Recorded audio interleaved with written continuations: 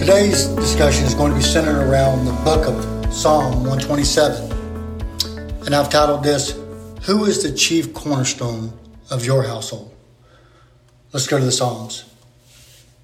Verse 1. Unless the Lord builds a house, the work of the builder is wasted.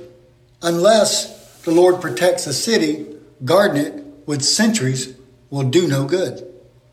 It is useless for you to work so hard from early morning until late at night, anxiously working for food to eat. For God gives rest to the ones he loves. Verse 3. Children are a gift from the Lord.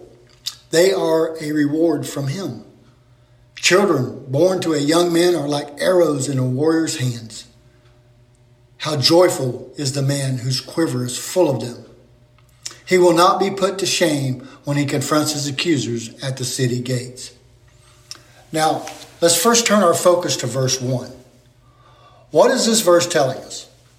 Well, I would suggest to you that unless we allow God to be the lead architect in building our homes, we are wasting our time. If we take the advice of the world on how to build and manage our homes, again, it's a big waste of time. Now let's look at the second half of verse 1. It says, unless the Lord is guarding your home, it doesn't matter how many cameras or alarm systems you put around it, it will do no good. What he is saying here, he is saying that when we do not allow our home to be led by the word of the Lord, then we are allowing the enemy a free pass into our homes to wreak havoc on them.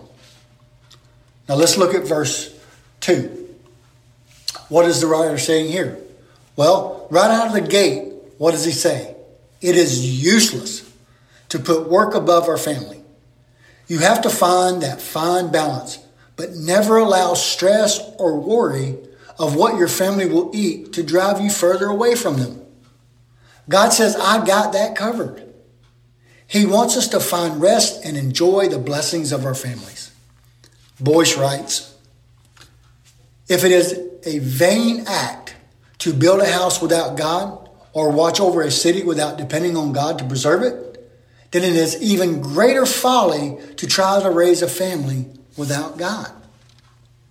Now, let's look at verse 3, 4, and 5. What is the writer saying here? He says that our children are a gift and a reward from God himself. They are born like arrows to a warrior's hand. Now, what does that mean?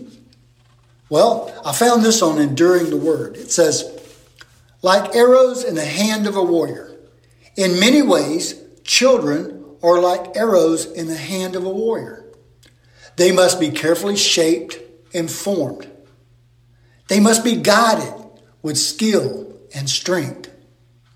They must be given care or they will not fly straight. They must be aimed and given direction. They will not find direction on their own. They are, in some respects, only launched once. They are an extension of the warrior's strength and accomplishment. They have potential for much good or evil. Now Spurgeon writes, we shall see them shot forth into life to our comfort and delight, if we take care from the very beginning that they are directed the right point. Let's pray. Heavenly Father, it is in the Christ Jesus our Lord that we come before you this day and ask you to dwell not only in the hearts of man, but in their households to guide and protect us from the evil that lies in the shadows. We ask that you give us wisdom and knowledge to build our lives and our homes with you as the chief cornerstone. We love you, Lord Jesus, and we thank you. It's in your name